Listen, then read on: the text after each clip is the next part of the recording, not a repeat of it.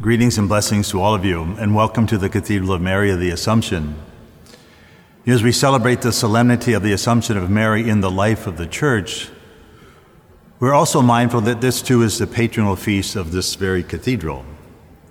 I remember back when I was ordained a priest many years ago, the bishop concluded a series of questions to me and those who were ordained with me with these words: "May God, who has begun the good work in you, bring it to fulfillment." In a way, this is what we are celebrating in this solemnity of Mary's Assumption into heaven. The good work which the Lord began in the life of Mary at her Immaculate Conception, when she was preserved from original sin, has come to fulfillment in her Assumption, body and soul, into heaven. Her earthly role as Mother of the Son of God has been completed. And as she was united with Jesus in his life and death on earth, so now she shares the fullness of his resurrection in heaven. And the Assumption of Mary reflects our own destiny as God's adopted children and members of the body of Christ. So like our Blessed Mother, our destiny is to share fully in the Lord's victory over sin and death and to reign with him in his eternal kingdom.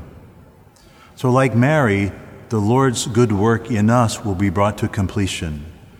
As long as you and I, as long as we cooperate with the grace offered to us.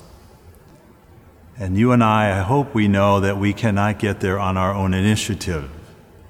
Just as Mary did not get there on her own initiative, she responded to the Lord's invitation and was provided all the graces necessary. Her response, "I am the handmaid of the Lord, let it be done to me according to thy word," must be our response as well. And we must accept the invitation to surrender our lives completely to the will of the Father. Again, we cannot do it on our own initiative. It's always a response to grace. If we truly desire to do the will of God, then God will always give us the grace to respond to whatever his will might be. Because more than anything, God wants us for himself. He wants all of us and every part of us, both our sinfulness and our holiness. God never stops seeking after us. There's a wonderful book called The Wellspring of Worship. It's by Father Jean Corbon.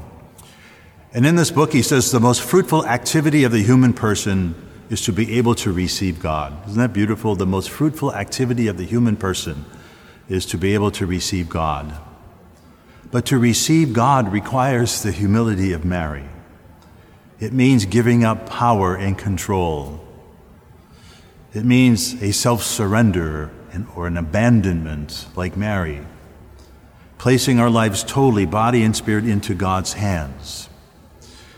I don't know about you, but for me, oftentimes it's so easy to look away. We seek our own desires. We're often afraid of God and of his love and what he might ask of us.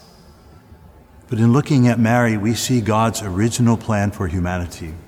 In Mary, we see the way God wants us to be.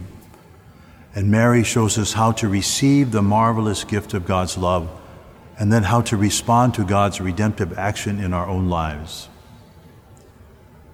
If Mary does indeed show us God's original plan for humanity, then so does her glorious Assumption.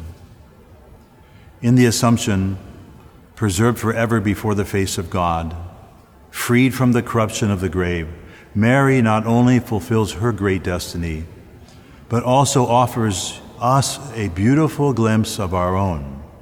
And this is what God wants for us. This is what he dreams for us. This is his desire and design for the whole world. So the Assumption of Mary offers us that promise and that hope. And Mary reflects this hope.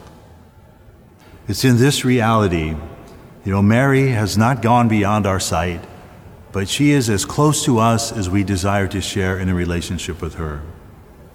Mary becomes our guide as we call upon her in prayer. She becomes our guide as we seek her assistance through praying the Rosary.